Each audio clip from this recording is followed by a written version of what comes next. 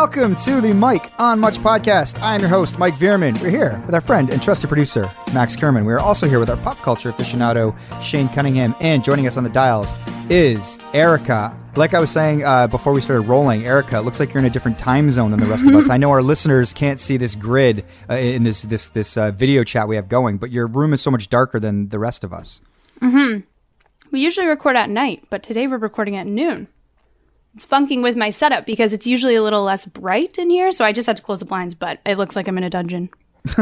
You wanted to brag about your microphone. Tell us about that new purchase. Yeah, I did. Yeah, it's nice. Can you guys It's see in it? frame. I can see I it very can't see it at all. clearly. Yeah, it's... Well, it's not mine. It's my brother's. He's started a new venture where he does like this live streaming video game stuff. I don't know if he's making money, Okay. but I saw this in his room. That's really popular online right now, so he might be. Yeah, and then I saw this in his room, and I was like, whoa, can I use that to pod? He was like, yeah, for sure. So I don't know if the listeners have noticed, but my recording quality since quarantine started has been absolute shit. So it'll be better today. It's the number one note we get from listeners, actually. Yeah. Yeah, they're very rude and blunt about it, too. Audio's fucking shit on air. Yeah, so this will be my setup going forward. It'll be a little better. It's great. It's a great microphone. Maybe we'll screen grab it, and that will be the photo for this episode. I also noticed that, Max, you just put on your Nick Nurse hat. I did. I was feeling insecure about my hair, actually, to be honest. For good reason. Yeah, get that back on there. No, I went swimming last night at Jug's pool, our buddy Jug, and there was probably Jug's 10 of us over there, just under. Jug's pool sounds like a hip hangout or something, like the Max or something like from Saved by the Bell. Like, yeah, you guys going to Jug's pool? No, well, Jug is our old roommate, and he moved into a really nice place in Westdale, so a few of us went over there. And Jug is known as sort of a surly guy, kind of like a don't touch my stuff kind of guy. Do you know what I mean? Like he has a bit of that reputation. But he's been very liberal with the use of his pool, and he's very casual about it too. He's just like, yeah, come over whenever you want. It's been really hot around here, as we know, and we've been going to the pool all the time. So it's been really nice. But anyway, I forgot to, I think with my curls, I have to condition them once they get wet. Otherwise, they just turn into like a dry, sort of like wiry curl, Yeah. which nobody wants to see. It's like frayed hay. Yeah, it's not good. But I did actually talk to Nick Nurse. Actually, this is fucking brutal, actually. I was texting with Nick yesterday, and he was... we were talking about some music stuff. He was working on a Rolling Stones song. And I was in the grocery store, and he FaceTimed me. and he was in the Raptors practice facility in Florida. And it was really cute, actually, because they're practicing right now at FIU, Florida International University, I believe. That's where the Raptors are set up before they go into the bubble in Orlando. And he told me this before he went, that his wife, Roberta, played volleyball at FIU. And so he's like, hey, I just want to show you this thing. So he called me on FaceTime. I'm in the grocery store. He's in the athletic center at this university with the mask on. And he leads me into like this sort of other corner of the athletic center. And it's a picture of his wife playing volleyball. It's like, oh, this is Roberta and her volleyball team back in 2008. He just like wanted to show it to me. It was very, very cute. And I was like, oh, that's awesome. So I took a screen grab and I meant to send it to Ash. That's who I wanted to send. I was like, oh, this is cute, just because like something. But I accidentally sent it back to him. Oh, no. Max! I was like, oh, it's so foolish, so foolish. But I just told him. I told him. I was like, oh, I meant to send that to manager Ash. She'd love this, and he knows that that Ash and I like have carry on all of our business together. So, well, he's probably very flattered too. Yeah. In a way. You think so? Well, if I was talking to like Brad Pitt on FaceTime and I found out he screen grabbed it and sent it to his wife or something, I'd be so honored. So Max is Brad Pitt in this scenario? Yeah, I guess. I don't know. It's not the best analogy.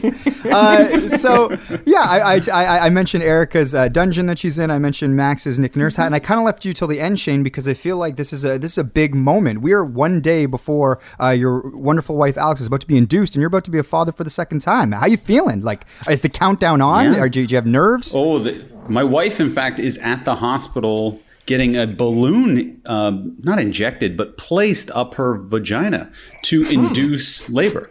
It's called a Foley balloon. I think. Yeah, it's a celebration. A baby's coming. Yeah, but she's there. Baby Lou's just going crazy right now in her crib, and Alex is at the hospital, so it's on. The countdown is. And you're happening. podcasting as any good husband would. We all have our roles to man. play. Yeah. There's priorities. I was saying to Lauren that you and Alex were getting induced on Sunday. This was a couple days ago, and she said, "Max, do you know what induce what that means?" I was like, "Yeah, they they give the baby some drugs and it pops out." That's basically what Yeah, a little cannabis. and then I was like, and she's like, kind of, not really. And Lauren has this theory that for things I'm interested in, I know a lot about, but if I'm not interested in the subject, I know zero about it, literally zero. And it's kind of true when it comes to this procedure. But then I asked her, I was like, "Hey, Lauren, is it possible if Alex has the baby before Sunday, before she's to be induced? Is that possible?" She's like, "Max, think about what you just said. If the baby is going to come out before, it's not like the baby's like, nope, can't have to wait till Sunday. Wait till the appointment." It's just by definition, having a premature birth is just when it happens when it happens. Just think about that for a second. I was like, oh yeah, I guess if the baby wanted to come early, it was going to come early. They don't care. Well, So, it almost did that. happen early because my wife, or Alex, you guys know who she is. She was at the hospital the other day, 2 days ago, and they were willing to do what's called a stretch and sweep because the baby was pretty much ready to come out 2 days ago. But Alex is like, my house is a mess. We have no childcare. We have to clean and get the baby monitors up, and our house was a disaster. It looked like a hurricane went through it. So we were able to delay Betty's arrival until tomorrow, hopefully. It could be Monday, it could be Tuesday. Sometimes these inductions don't go as smoothly as you hope. Hey, actually, Shane, you just pointed out something that I've always meant to ask you about. No. Because I always hate's too strong of a word, but it always makes me slightly uncomfortable when people describe their partner as, specifically guy to girl, as my wife. It's like, oh, my wife. Is it because of Borat? Borat ruined it for everybody. Yeah, my wife. No, I know. I do think of that sometimes too. More in the sort of ownership-y part of this belongs to me. I know that's not what you meant, and I'm just using you as an example because you've done it before, but lots of people do this. But I only do it on a podcast to contextualize who I'm talking about. If someone's just listening for the first time, and I keep mentioning Alex, especially because she is an ambiguous name that could mean boy or girl or man or woman. Okay. Yeah. Okay. Well, that's how would you interesting. say it, Max? Are you talking about specifically the possessive of my, or would you rather say my partner or how would you say it? I think partner is even worse. I think just name. You maybe off the top you say, oh, my wife Alex, or my wife Alex, and then you carry on to say just Alex, moving forward in the conversation. Partner is fine with me too. Partner is confusing because sometimes I'll be talking to someone and they'll be like, "Oh, my partner, like a business partner." Yeah, and it's their business partner, and I'm like, not that it matters, but I'm confused on who they're actually talking about. That actually happened to me where I thought I was in a conversation with a man who was talking about his partner, his life partner, in talking about this situation. And I found out only after, when I was on Facebook, that he was talking about his business partner and that he had a wife. And so this whole time I thought I was in this conversation with this guy who was gay, and I was like, oh, cool. You're just casually having this chat. But the whole time he was actually talking about this falling out that he had with a business partner. Yeah. Yeah. Interesting. Anyway, I'd be curious to know what the most sort of progressive idea of how you refer to your significant other is in the moment right now. Because I think I was gonna say my chick, but I'm like, no, I'm on the pod. And how significant are they as the other? These are all quantifying words. What's her name? That could be funny. What's her name's getting induced tomorrow, and we're hoping for the best. Lots has been going on. Anything else going on with you guys? What's going on? This is pretty much taking center stage for me, but you guys go for it. I was in Toronto actually 2 nights ago because my brother is leaving, or he's left. He is now there. He has gone into the Orlando bubble with the Toronto FC, the football club. So I went and saw. How scared was he before leaving? Not at all. Not at one bit. The thing he was most concerned about was the food, because I guess someone had posted on Sideline Sources, like a bunch of these, the MLS teams are down there right now. And I guess they'd promised a certain standard of food, but I guess a bunch of the players have now been posting like what is a very much like a Fire Fest level of like two pieces of Wonder Bread and like a slice of turkey. Saltines. Yeah, exactly. So most of it was just jokes about what the food was going to be like down there. But yeah, it was just interesting talking to him about his process, and like he'd had his COVID test on Monday, negative, obviously, because he's allowed to go. But then they also were testing his blood to see if he's ever had it, like for the antibodies and all that. So he was waiting to see that, and then yeah, he was flying down like private, like charter with the team. And then he's going just to stay in the bubble. I was like, well, before I got out there to hang out with him, I was like, he had to run some errands. I'm like, what are you doing? What kind of errands do you run before you go and live in a bubble for like a year, a month and a half? And he basically was going to buy, ironically, bubble wrap so he could wrap his PlayStation, because he's decided to bring his PlayStation because he'd be spending so much time in his hotel room that he has something to do. Smart move, yeah. But even the first 24 hours, apparently, he can't leave the room. It's like once they get to Orlando, everyone has to isolate for the 24 hours, do another test, and then they can sort of start to proceed. Yeah, I was just thinking about just the idea of like operating budgets for like big scale operations, whether it's like a corporation or a professional sports league, where it's just like, the NBA clearly has a massive operating budget, and they can dip into that. So they're like, you know what we want? We're going to ship all of the hardware courts from each individual city to the bubble so the players can play on the court with their team's logo on it. And maybe it's like not as expensive as I think it is, but I'm just thinking, like, oh, that's a pretty big undertaking. And I guess it's not that expensive because, you know, we tour and we ship our gear all across the country and a lighting rig, and it's just kind of a trucking cost. But it just made me think like, oh, that's, you know, there's a lot of like money being spent into this thing that may or may not get off the ground. Whereas there's other, leagues that don't have quite the same operating budget. So they're like, okay, the NBA's budget for meals for the next month and a half is going to be $6 million or whatever the number is. And the MLSE's budget is going to be $750,000 or whatever it is for the same period of time. And I've just been thinking about how various corporations during COVID have just simply had to shut down because they're like, we cannot afford to be in business anymore. See you later. And there's I'll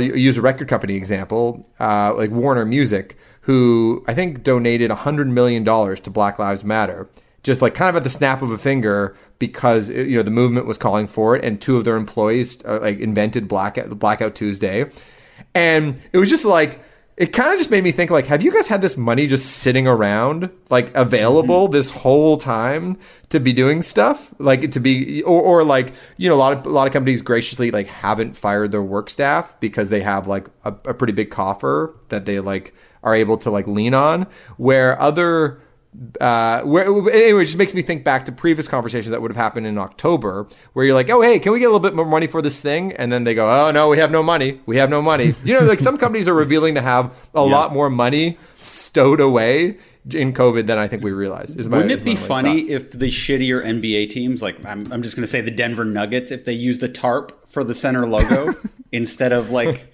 bad businesses, instead of having a real sign, they'll just have like, that fake sign hanging. Or they tape it into the floor, just like they tape exactly. it. That's what I mean. Yeah. I thought it was a funny thought, but maybe not. Not all thoughts are funny. It's like they're actually just using the Lakers floor, but they tape the Nuggets logo over top of the. I got where you're going with it. Well, we have a lot of businesses on concessions, and the good ones have a real sign that's like engraved in or actually put up with some lighting or some effort and money.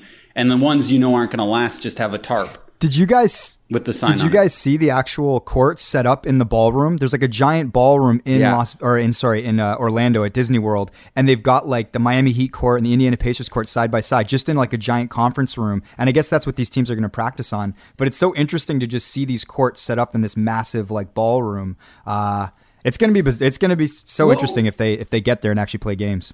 We've done our fair share of, and I'm sure you've been to these before as well, like private events. At like the Toronto Convention Center, for instance. Like we did one for some charity last year. It was Toronto. It was like Toronto. It was like a food service charity. Anyway, those rooms are massive. They can kind of do anything in those ballrooms in those convention centers because they'll wheel in like trucks and cars and like anything and everything could fit in it. So I was like, oh, that makes sense. That like, you know, Orlando is a place where there's probably a lot of conventions held. Like we've actually played a Tim Hortons corporate event in Orlando, Florida. And it might be like nearby that, you know, that same facility where there's a bunch of basketball courts set up. Yeah. So I was like, oh, okay, that makes sense. It doesn't necessarily need to be an athletic center, you know, or it doesn't need to be a hockey rink that like is regulated with temperature or whatever. It just like make sure the ceilings are high enough and bring in the hardwood floor. And I think you're kind of good to go as long as it's like bright enough, right? Yeah. Yeah, totally. It is interesting though, Shane, back to your question about if Greg was nervous or anything. And he isn't. I mean, he seems to be sort of excited about the challenge and getting back to work. While sort of, you know, we all recognize the danger in going. And this is the other thing too, is it's like Florida's become such a hotbed that it's also sort of like insane and there's a million moral questions and all that. But I was interested to know, like, would you guys be nervous to go, or would you even go? I'm kind of like Greg in the sense that I get worried about very little things, and then really huge things don't stress me out as much. Right. So I wouldn't be that nervous to go just because, you know, I'd be more worried about some awkward interactions or the work itself or having such a big project on my plate. Yeah. That would be my focus. Yeah. It's such a unique time in history that I think to be a part of it, I think it's a bit of an honor, to be honest. Like, because there's a lot of people like that cover the NBA who aren't even allowed to go. So like, you know, our friend Blake Murphy, I'm sure he'd love to be, as a basketball junkie, as someone who covers the game as his job, it would be amazing to just be surrounded in that sort of fraternity or that NBA family for 6 months and be a part of history, because this has never happened before.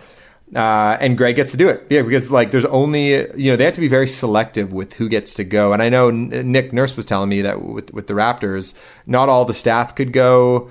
You know, I think typically they would roll like 50 deep when they're on the road, but I think only 35 are allowed in the bubble. So yeah, I think it's an honor. You know, it's like being away for a month and a half, especially after you've been inside for so long.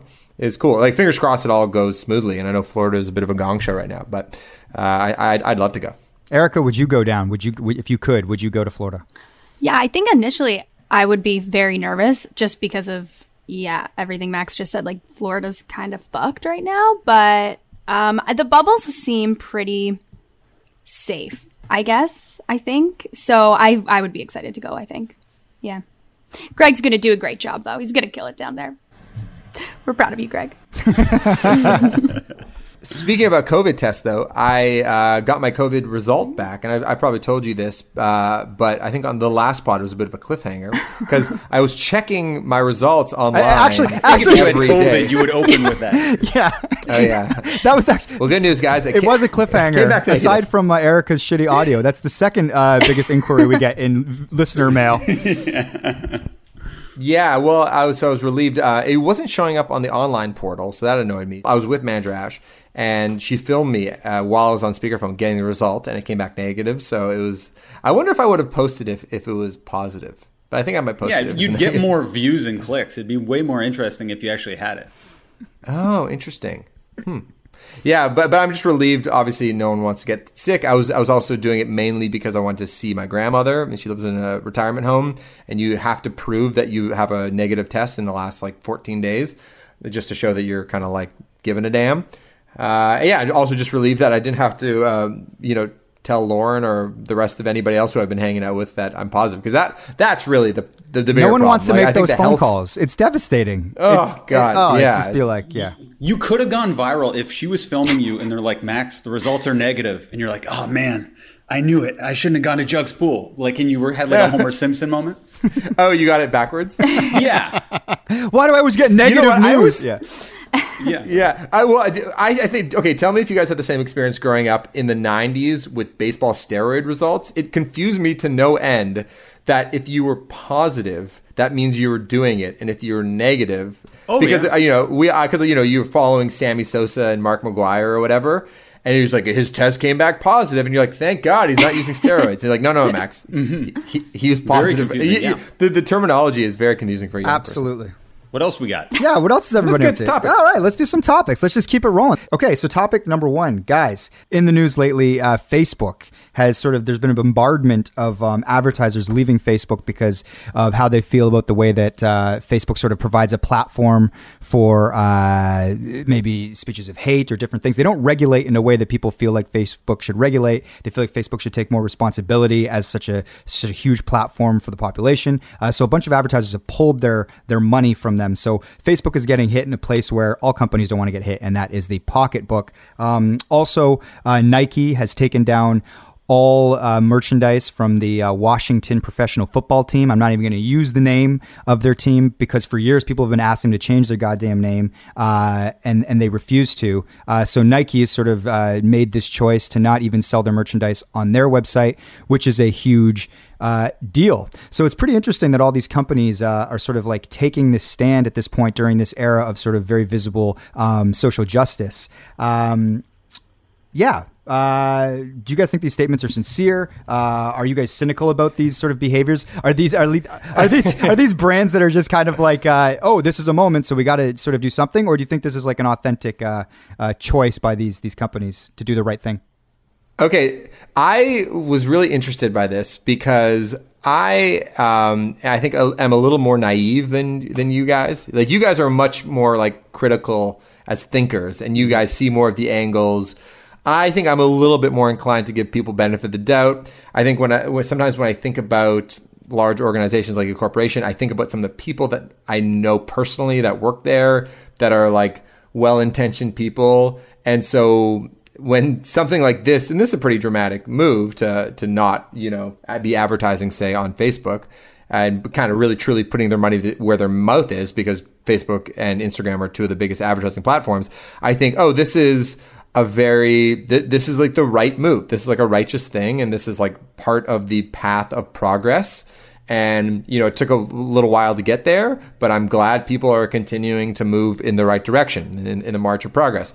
But as soon as this came up, I just thought immediately, I'm like, what are Mike and Shane going to say? Like, what is the more cynical take when it comes to this sort of posturing? But I will say that it's more than just a statement. Anybody can put out a statement that feels good and that is reflective of the times. Like, Black Lives Matter. Like, anybody can do that. But, a lot of these businesses have been working for years to build up their following on Instagram, on Facebook. It's the most cost-efficient way to advertise. It's way cheaper than a billboard or a streetcar. Yeah, but if they get canceled or in trouble because of this, they're fucked. And it's no coincidence that they're doing this now.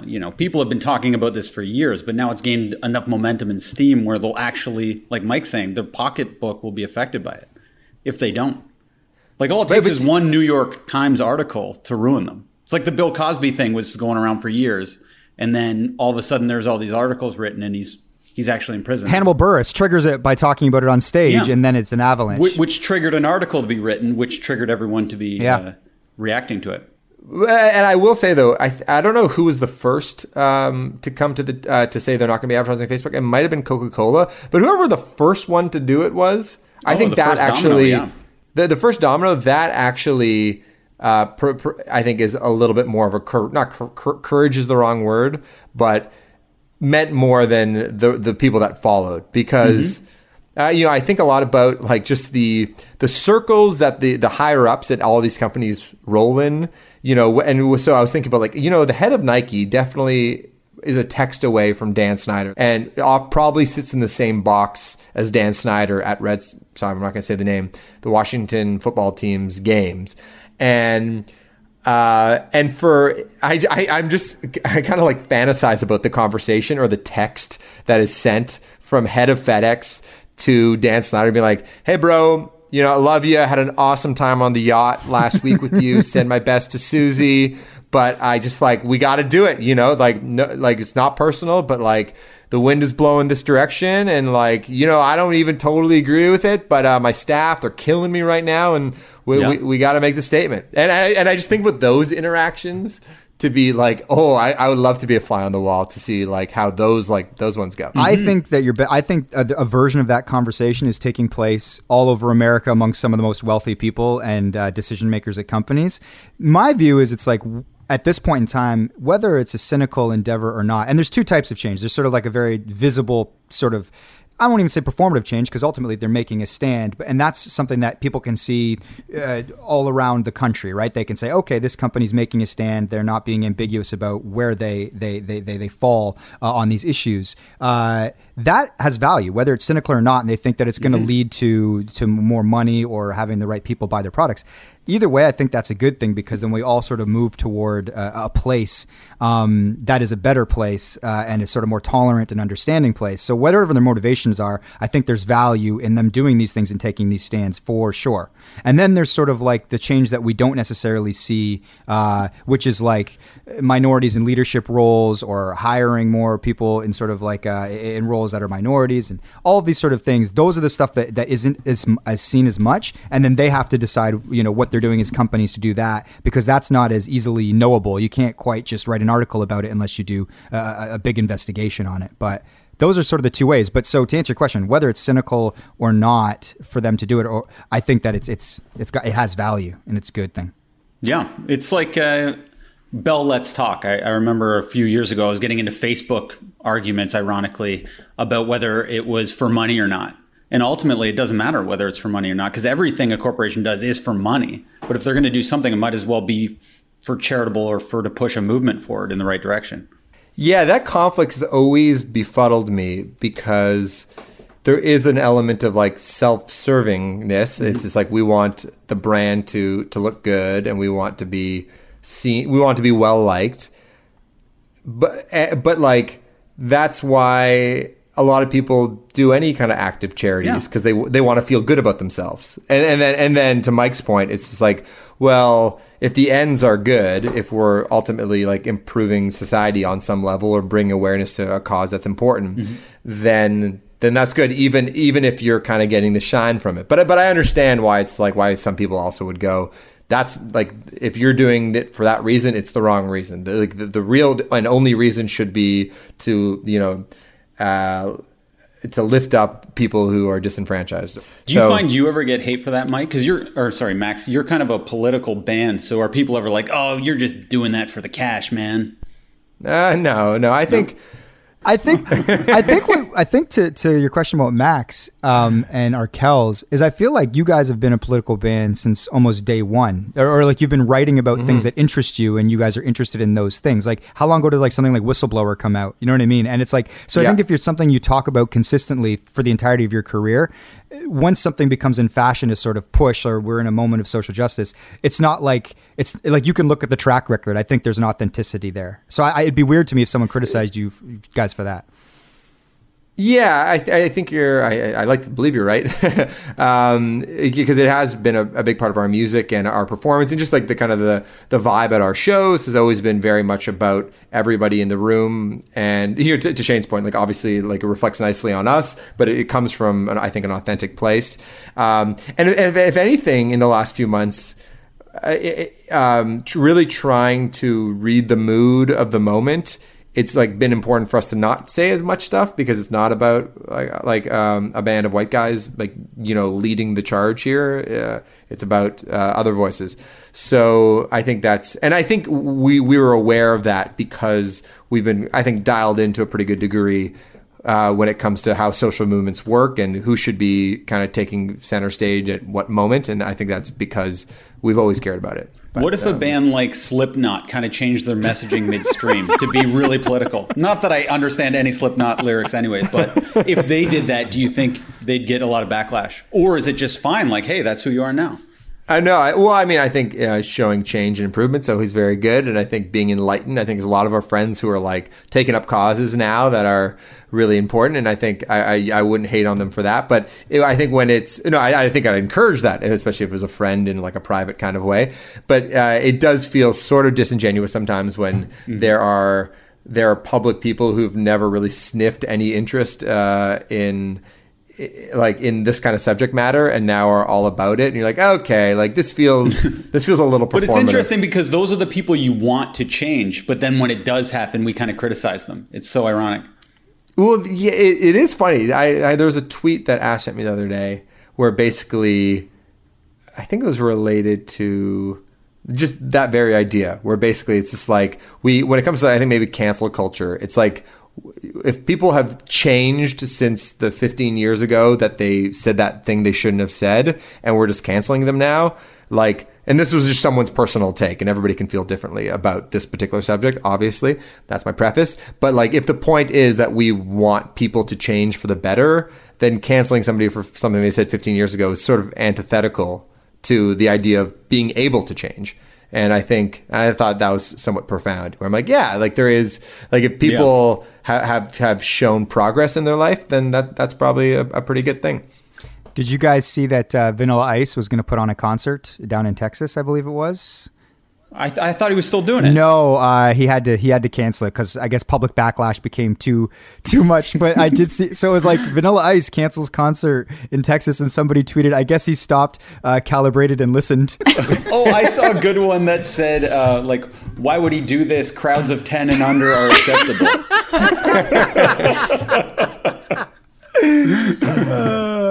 That is very, very good, man. But if even Vanilla Ice can cancel a concert, even though he was defiantly throwing in the first place, maybe we can all change our ways. So, but I guess my question though is, what do you think will happen with Facebook? Do you think Facebook will, change their ways in a significant way?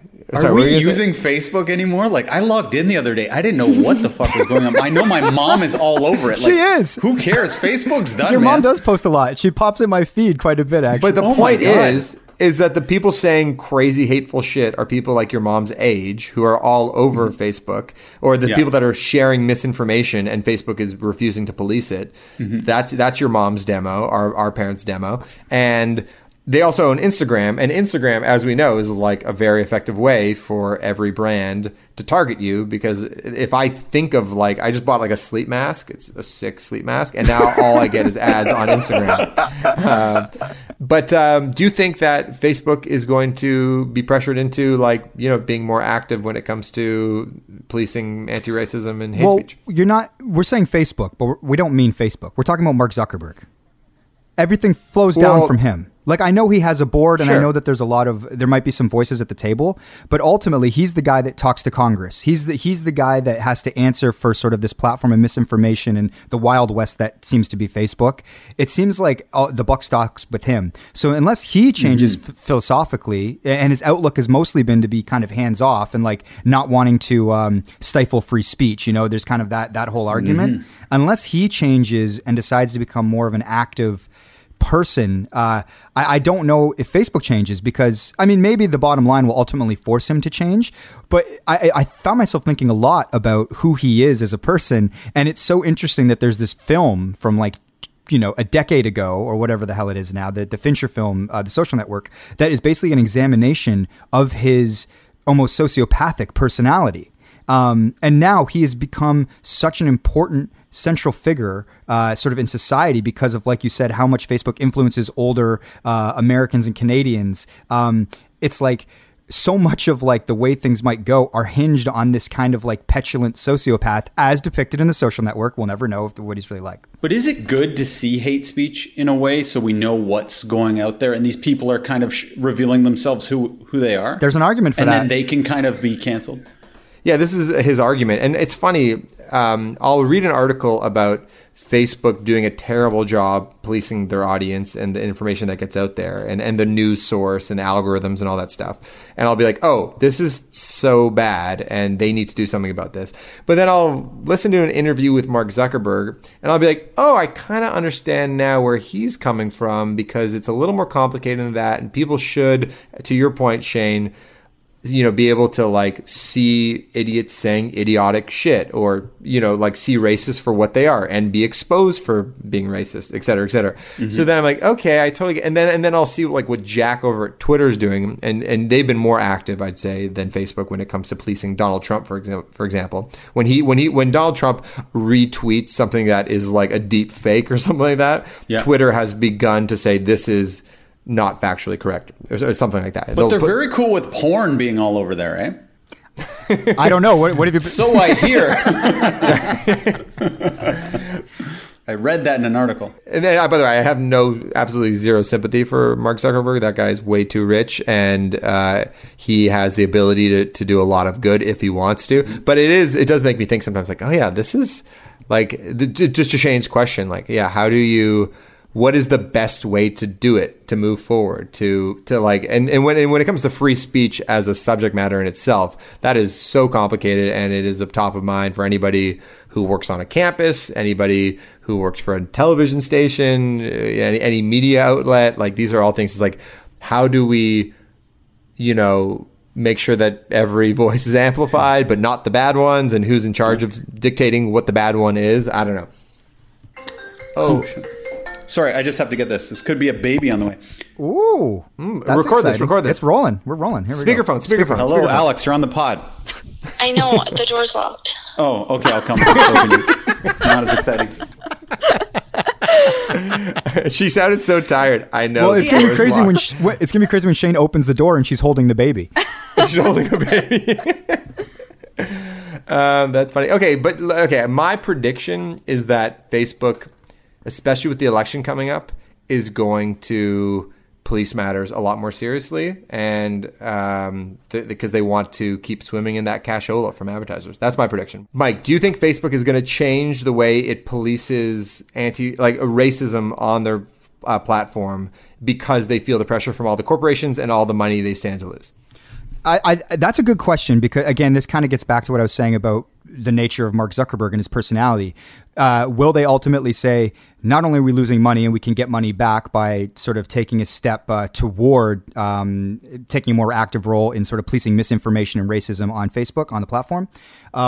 Or does he dig in and he go, no, I said what I said. You guys know where I stand. I think that we should let racists reveal themselves. I think people should be able to say what they want to say, I guess. Do I think that he will change because of the financial pressure of all of these advertisers backing out? Or do I think his personality dictates that he will dig in and double down and keep the platform the way that obviously he wants it to be? It's his vision. It's his creation.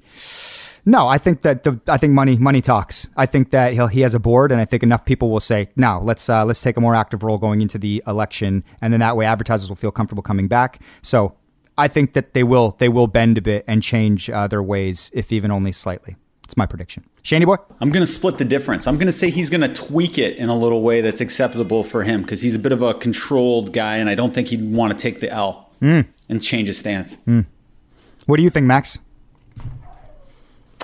Yeah, I think that the wind is blowing in a direction where, like, the heads of all the big companies, all the big wigs, the 0.001 percenters are going, okay, this is what we got to do. Like, public opinion is so fierce right now when it comes to these social matters that, like, everybody else who is going to get mad at us, like the people who are like, how dare you, I'm doing it like a hick kind of accent, how dare you try to police us, are gonna have to just get on board and get with the times. So I think between now and the election, Facebook is going to have to really make sure that its algorithms are not taking advantage of sort of poor people who don't know any better. I was thinking about that, the idea of, like, Trump keeps using this saying, like, the silent majority, sort of insinuating that he has a lot more supporters than are even being vocal, and that's why he's going to win the election. But I started thinking about, like, real numbers that we can see when it comes to movements, and it's like, let's say that Trump loses the election, and then on his way out, if he agrees to leave, he says something like, I was robbed, let's take to the streets because this is like, an attack on our civil liberties and our Constitution, and this is a disgrace, so let's show people. Do you think, like, and this would be sort of revelatory in the way that, like, we know how many people actually support Trump. It's like, what would that look like compared to, say, the Black Lives Matter marches, the Women's March, something like even Obama's inauguration? Like, what would that look like?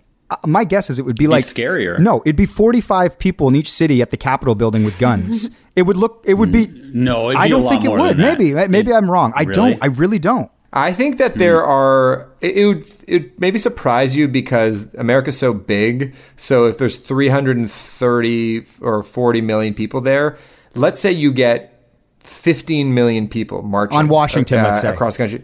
On Washington. That feels like a really big number, but Sure. it's actually a very fringy part of the population. It's only like, what is that? 5% of the population.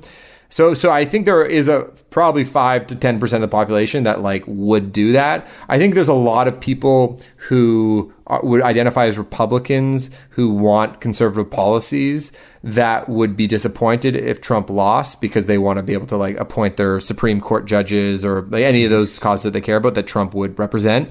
But I think they would also accept losing to a Democrat because they lost to a Democrat in 2008 and 2012 and many times before that too. So I think to your point, Mike, it wouldn't be as dramatic. I think a lot of people would be like, can this guy just get the hell out of here? He's just being a petulant baby. Because that would be a very unprecedented move for any president that lost. But if he was calling for like a revolution, or like a revolt, don't you think all the racists would come out of the woodwork and it would be a huge problem and they would be gun-toting people, like Mike's saying, and a lot more violent than maybe the BLM protests? But my guess is I think the numbers would visibly be lower, like his inauguration or something. Like I think it would be. But there's so many racists out there, and all the racists voted for Trump. Like not everyone who voted for Trump is a racist, but everyone who's racist voted for Trump, right? Yeah, I just suspect it's like, I don't know. I guess maybe it was like seeing that Oklahoma, that rally in Tulsa. I was just like, maybe it's not as like the silent majority he keeps talking about isn't actually as much there. And then the majority of people that do vote for him are the people that Max is talking about, just Republicans that want, him to implement policy that, they care about.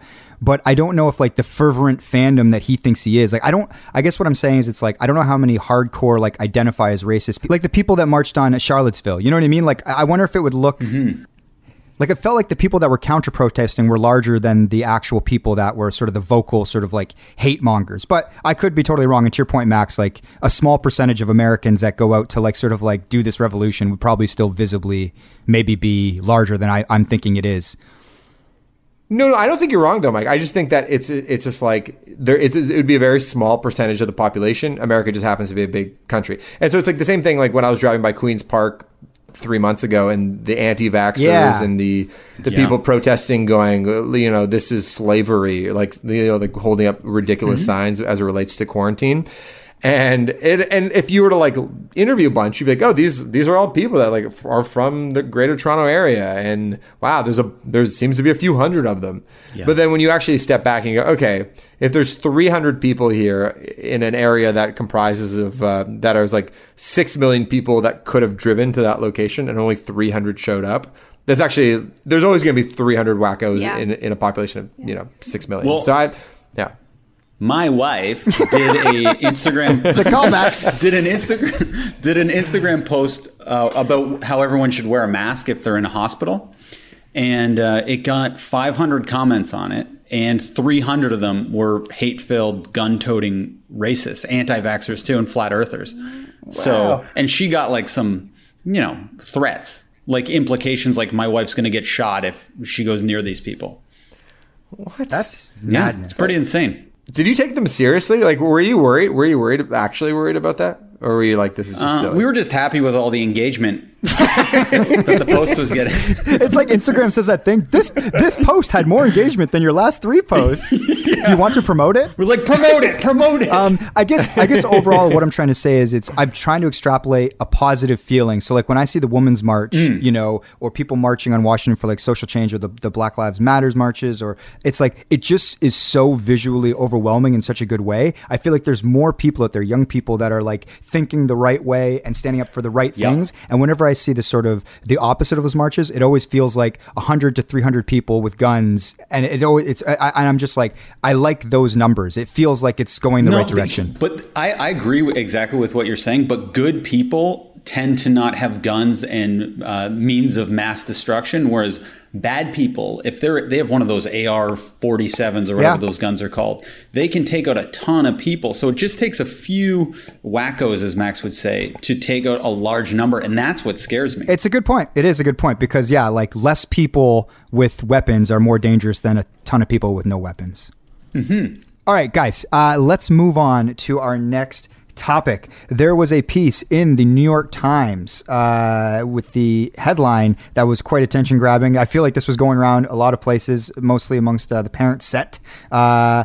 But the headline is, in the COVID-19 economy, you can have a kid or a job. You can't have both. So this piece was pretty interesting, written by Deb Perlman.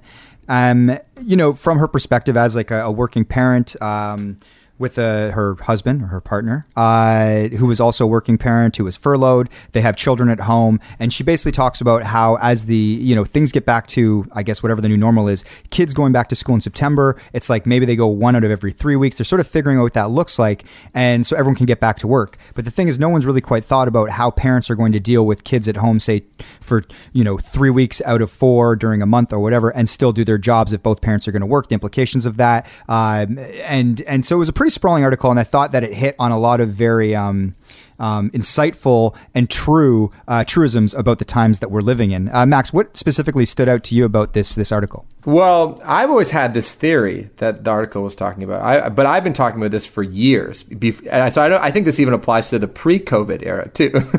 Hot take. Where, yeah, I'm kind of half joking, but because I've always, felt that, like, at least in my line of work, like in the way I like to be engaged with my job, I was like, oh man, having a kid would just be like so hard to do both of them. And obviously people figure out how to do it.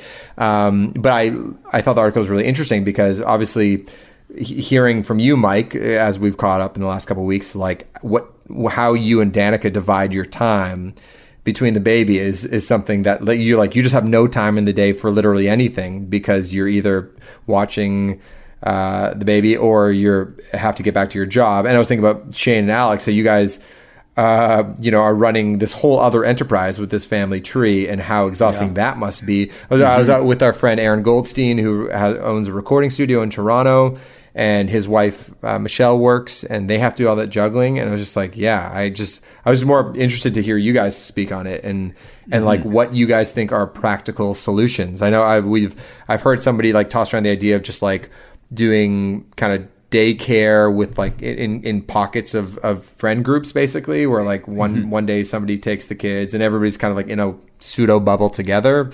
But Shane, let's start with you.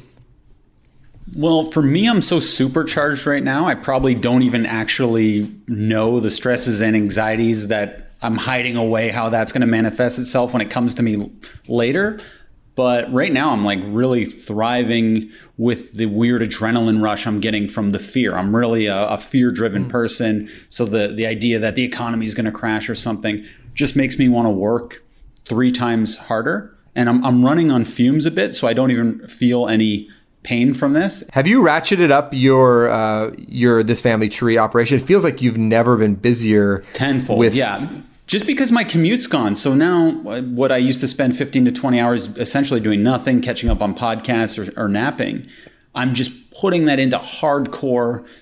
Like I'm running myself through like a business school. I'm learning a ton, like how to do invoices, send prompt professional emails, deal with clients. Like I've never done that all on my own where I'm the intermediary and the person actually doing the work. So I'm learning a lot about that. So are you going to bring that to the Mike on Much operation too? All the skill set, this college that you've been through? It's a lot harder. What I like about my wife, sorry, Alex, is that I can control her.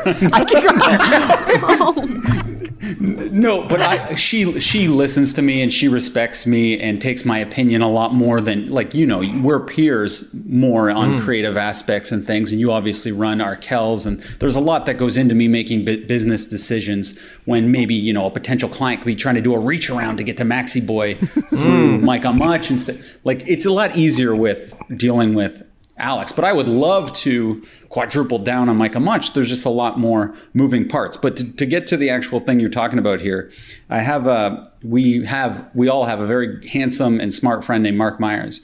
And like 10 years ago, he told me, if you ever want to get something done, give it to somebody with very little time on their hands. And I was like, what? That doesn't make any sense to me. And he's like, no. He's like, watch, they will create a window of time and they will just get it done in like an hour, whereas somebody else might procrastinate on it for weeks or months. So I've always like taken that. So now I use my daughter's nap time, which if I'm lucky is about 3.5 hours. And I get probably a day's worth of work done in 3.5 hours, sometimes 2 days of work done, because I'm so focused now. Whereas at work, if work is kind of a fun experience, I got Mike there. We can kind of chat a little bit. The internet. I go for lunch. I'm going to the gym. Where at home, I'm in my own world, locked away, just getting shit done.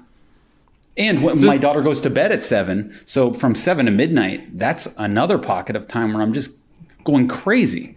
I might lose 10 years off my life, though. Who knows how this is going to come to me later. Shane, so what you're kind of describing in a way is how I've sort of lived my life as an entrepreneur, as like a business owner, if you want to call that, when it comes to Arkel stuff and other. And I really enjoy it. And I've always said, sometimes we'll like go around the Champagne Boys group and go like, who do you think the hardest worker is like in our friend group? And sometimes people even say me. And I always think that's kind of ridiculous because I don't feel like I'm working that hard. But then I guess the way people view me is like, I'm always kind of on, I'm doing stuff. And it's in a large part, it's because it's like self-serving. It's like something that has to do with like my own shit. And it's like promoting our band's art and our work and our music and whatever. And so it sounds like you're getting a real taste of that right now. And you're enjoying fun, it. Right? Like this is, it's very stressful work, but it's that fun type of stress where you just pace around the house and you're kind of excited. It's much and you're different. Thinking it's creative, right? It's very creative. Yeah. Like you're thinking like, well, what's the best way to email this person or to get in touch with this person? Or what's a fun angle on this next pod that we're going to do? Or how can we decorate the background of the shot or whatever it is? It feels like a video game or something or a puzzle. And once you figure it out and you actually get that big win or that big guest or that big download number you were searching for, it feels great. When obviously there's the flip side. When you don't, you get a little low for a bit, but I do enjoy the challenges that this very strange time has presented. The other thing that is also satisfying is that the results, because there's no bureaucracy, the results can happen quickly. So it's like, in order for you to, in a work situation, get sign-off approval on some project that you might be interested in, it would be like, okay, does Randall approve? Okay, Randall has to get a budget from Dave. Okay, are we da-da-da-da? But now it's like you can think of a way to get a guest on this family tree or whatever, and then reach out in 20 minutes, and then you might have an answer by the end of the day, and you're like, this is sick. It's all happening right now. So that's one of the reasons I've always talked about, like why I feel really, really lucky in the job is that like I can the feedback is so immediate and you can kind of get those jolts of energy, which is my fun. Business partner is right beside me. Like I sleep beside my business partner, so it's not like the discussion just ends after we have a 10-minute talk about it or a 10-minute meeting. I can keep it going and hear her side potentially all day and night and even into the next day, and we can really figure out what the best plan is. So there's definitely an advantage to having sex with your partner, your business partner. Just to do another callback. Mike, what's your experience been when it comes to working people like you and Danica? Yeah, I mean, it's been a lot more difficult, I think, in the sense that, like for us, compared to sort of life before, which is an obvious statement. But I think, when I listen to you guys talk about an endeavor like this family tree, which is, to Shane say, it's very personal and it's exciting and it's fun and you can see results and it is entrepreneurial. Same with you, Max. The stuff that we're working on, like, so Danica and her job, she has such an immense like workload and a whole team that she's responsible for that it truly is an 8-hour day that needs to be, and it's usually more like during normal times, like she wasn't just doing 8, she'd do 8 and then come home and do work. Now it's like, because, we have to split the days up and then we just work in the evening. For me, like we've got this huge project, which is good that work is coming back to our job, but I'm basically producing and directing 3 like mini docs on 3 different artists for this project that we're working on that is going to have to get turned around in a certain crazy amount of time. So for me, I like when I'm projecting out on having to deliver that over the next like 2 weeks, which is an insane turnaround for work like that, I get very stressed out because I'm like, in a normal day, like I would go into work, I would sort of like start to produce, I would write the questions, I would get everything prepared, then I would get all of the footage and I would start cutting it together and I would have all this time during the day to sort of mold and shape what I need to do. Now I know I'm working with like, it's like, okay, on Monday, maybe I can go from 9 to 11 and then it's like I have to feed the baby and then I get nap time, but then the afternoon, I can't work on it at all anymore until the baby goes to sleep at 7 or 7:30. So then it's like you get nervous about deadlines. deadlines. So you're living in this constant soup of like, am I going to hit those targets and do this and do that and all of these things? And you can't work on your own timeline because there are hard deadlines to meet, which is the nature of that work is just going to be very different. And so Danica's feeling that immensely. I feel that immensely. So yeah, I mean, we've actually looked into bringing some childcare in. We're going to start interviewing people that can enter our bubble and be like, basically look after Win for like 4 hours a day, 3 days a week sort of deal. Just because the workload it's become too immense. And again, I think this is also the difference between like working for somebody and working for yourself. You know, what you guys are describing, you know, you are making your own timelines and all of those things. It's like, whereas there's other people that aren't just us. And I know obviously with both your businesses, there's partners and people that rely on you guys hitting certain targets and then certain dates. But yeah, so what I feel like to an extreme degree, which I didn't feel before, is this constant like pressure. Like, you know, we used to have these valves, whether it's like meeting up for drinks on a Wednesday night to watch a random Bucks game or going to a Raptors game or whatever it is. Those valves don't really exist anymore, because even if we are getting together in a backyard to have some drinks, in the back of my mind, I'm like, oh God, I know I have a mountain of work next week, and it's like, or the baby this and the baby that. So I really empathize with that article and sort of the idea of how you move forward in a new future. It's like, does one of the parents sort of quit and just become full-time childcare? And then it's like, one of the points that she made in the piece in the New York Times is all it's going to do is for like working professionals that have kids where a parent has to drop out maybe until this crisis is over. They can't. It's so hard to jump back into a profession that it's gonna widen the gap between the wealthy and the people that don't have, because you know the way you can jump into a different sort of like, I guess, socioeconomic bracket is by like two parents working and sort of providing and getting more money. And now again, this is not to say that money's the end all be all, but this is why people sort of want to get to a certain place, because there's a lot of wealthy people right now that aren't as pinched at all over this crisis. They can still afford childcare, or they can afford not to work for the next year or two or whatever it is. There's a lot of people in the middle that don't have that option. And if they have to make the tough choice where one of the parents has to quit their job, they're just going to sort of fall further behind. And that's going to happen on a larger scale, which is one of the things I thought that she said in the piece that was really insightful or thoughtful or interesting. Well, yeah, especially if you're like a janitor or something and there's no childcare available and you have to go out of the house. Like all the stuff we're talking to is we're privileged enough to be able to work from home. Absolutely. Like the people who can't are really fucked. Absolutely.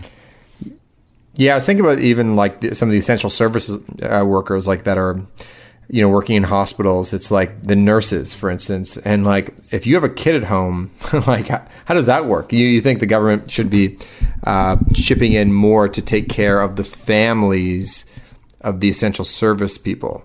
And I don't know how that's really been addressed yet. Have you guys heard of anybody who's like thought of like a creative way to deal with childcare in a sort of like coalition style manner? I know everyone's is being very careful when it comes to like who they interact with, but like, are there any good ideas that you've heard about that not including like grandparents taking care of the kid, that it's like, oh, this actually worked pretty good because we shoveled the kids off to the neighbor who also the same age or something? Or I don't know if we're there yet. The point of her article was basically, it's like, that's not a sustainable plan for so many people. It can't just be like, oh, like, because there are people that have neighbors help out, or they're lucky enough to have grandparents in their lives that can help out. That's not sustainable for so many people who are, to Shane's point, you know, you have to physically go somewhere and do your job.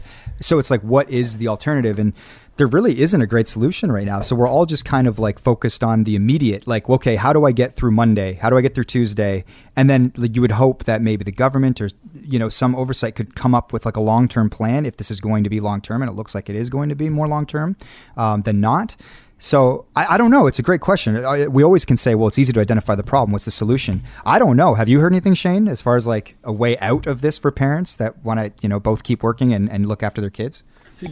No, just because I'm so looking at my own self to keep myself afloat, and I realize I'm the exception rather than the rule here, and how I'm flourishing or thriving under this. I know most people aren't, that I don't have any solutions just because I do, like you said, I'm lucky enough to have the grandparents in the bubble. So I have this built-in childcare. So for me to be like, oh, just use your grandparents or something, it's just my solutions are all bullshit because I haven't had to actually face hard problems during this. Yeah. And also, like, I also acknowledge, Shane, you brought up a great point. Like, Danica and I are both able to work from home in these sort of like these jobs that are not nearly as taxing physically or have to be in person, or, you know what I mean? Like, it should go without saying, but I do want to say, like, so grateful that we're able to sort of still be in this moment, and we still have our jobs, and it's a problem that, juggling the baby, but I think right now it's a very good problem to have, because the alternative is obviously not nearly as good. So all you have to do is just go, I'm going to get through Tuesday,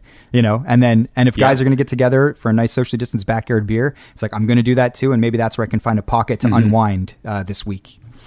My best advice would just be to, while you are working, like let's say you typically work an 8-hour workday, but under these conditions, maybe you can only get 2 good hours when your child's napping. Put your phone away and try to turn that 2 hours into 4 to 5 hours of productivity. That's a great point. Great point.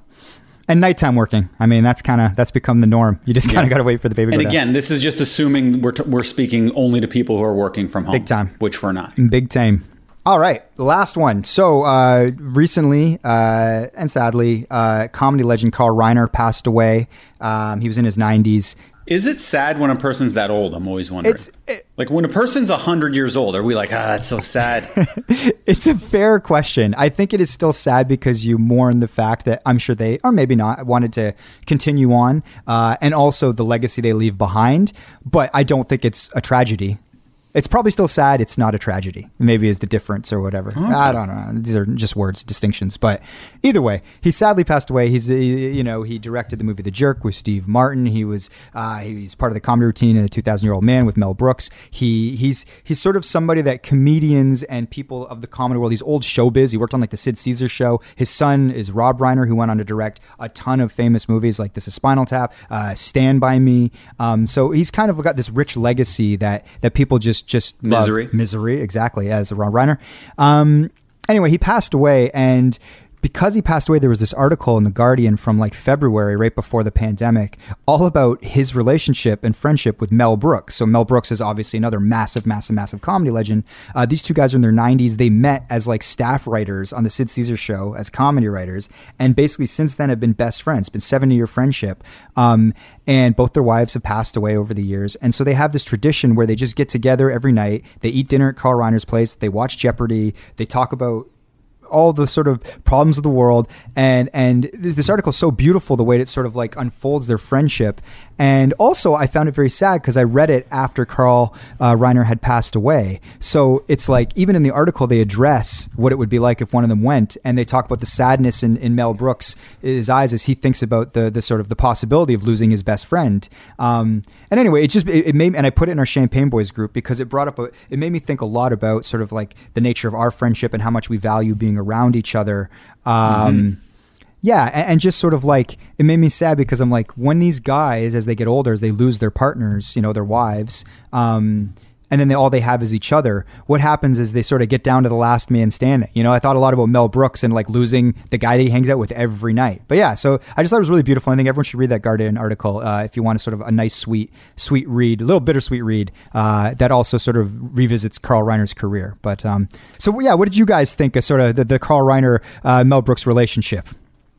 Yeah, I think it touches on a theme that we've talked about, I think, in our friend group, but this idea of kind of like getting older together, and what an important like slice of the pie friends is. And I'm paraphrasing something you said to me the other day, Mike, about how like your life, if you look at it like a pie, it's like your relationship with Danica and Wynn is a significant part, but also the Raptors is a big part, and your friends are a big part. And what so occupies a bigger space here? What's the percentage points? Yeah, I think it's even. He said it's exactly 33 for Raptors, 33 for Danica and Wynn together, and then 33 for his friends.